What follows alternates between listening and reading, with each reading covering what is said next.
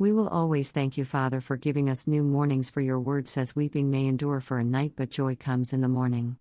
Isn't it wonderful to know that when you wake up in the morning, the freshness and the newness of God's grace and mercy is sitting there right there in your face saying, look at us.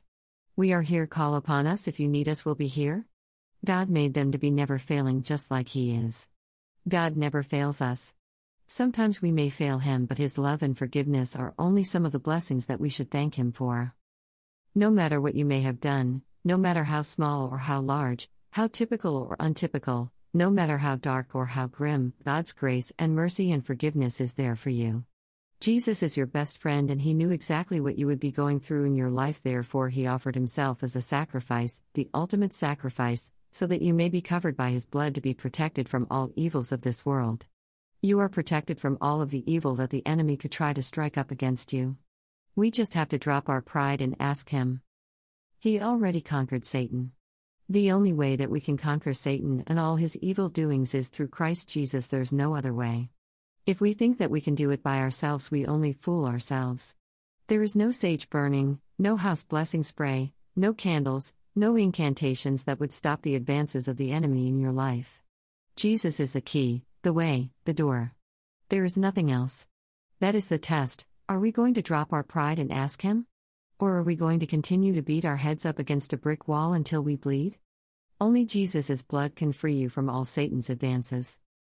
Jesus said His yoke is easy and His burden is light. Let's choose Jesus and tell others to do the same. Have a beautifully blessed day. Matt 11:30 For my yoke is easy, and my burden is light. The earlier verses remind us of Isa 60:1-22. Awake, thou Christian soul, arise from the dust and put on thy beautiful garments. Stand on the mountain peak of prayer, and Christ shall shine on thee as when morning gilds the highest Alps. The child of God must arise from among those who are yet in their graves, dead in trespasses and sins. He can have no complicity or fellowship with such. Is there effort in this and cost? Christ will more than compensate. He will satisfy. The opportunities of life are fleeting past, let us buy them up. They are most valuable, because they form the seed plot of eternity. In the other life we shall reap the harvests which we have prepared for here.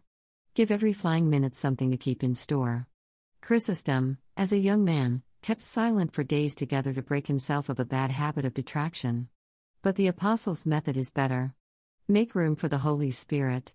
Be filled with Him, and He will use heart and lip in the service of praise and thanksgiving. It is as much our duty to be filled with the Spirit as it is not to get drunk. Remember to give thanks always for all things.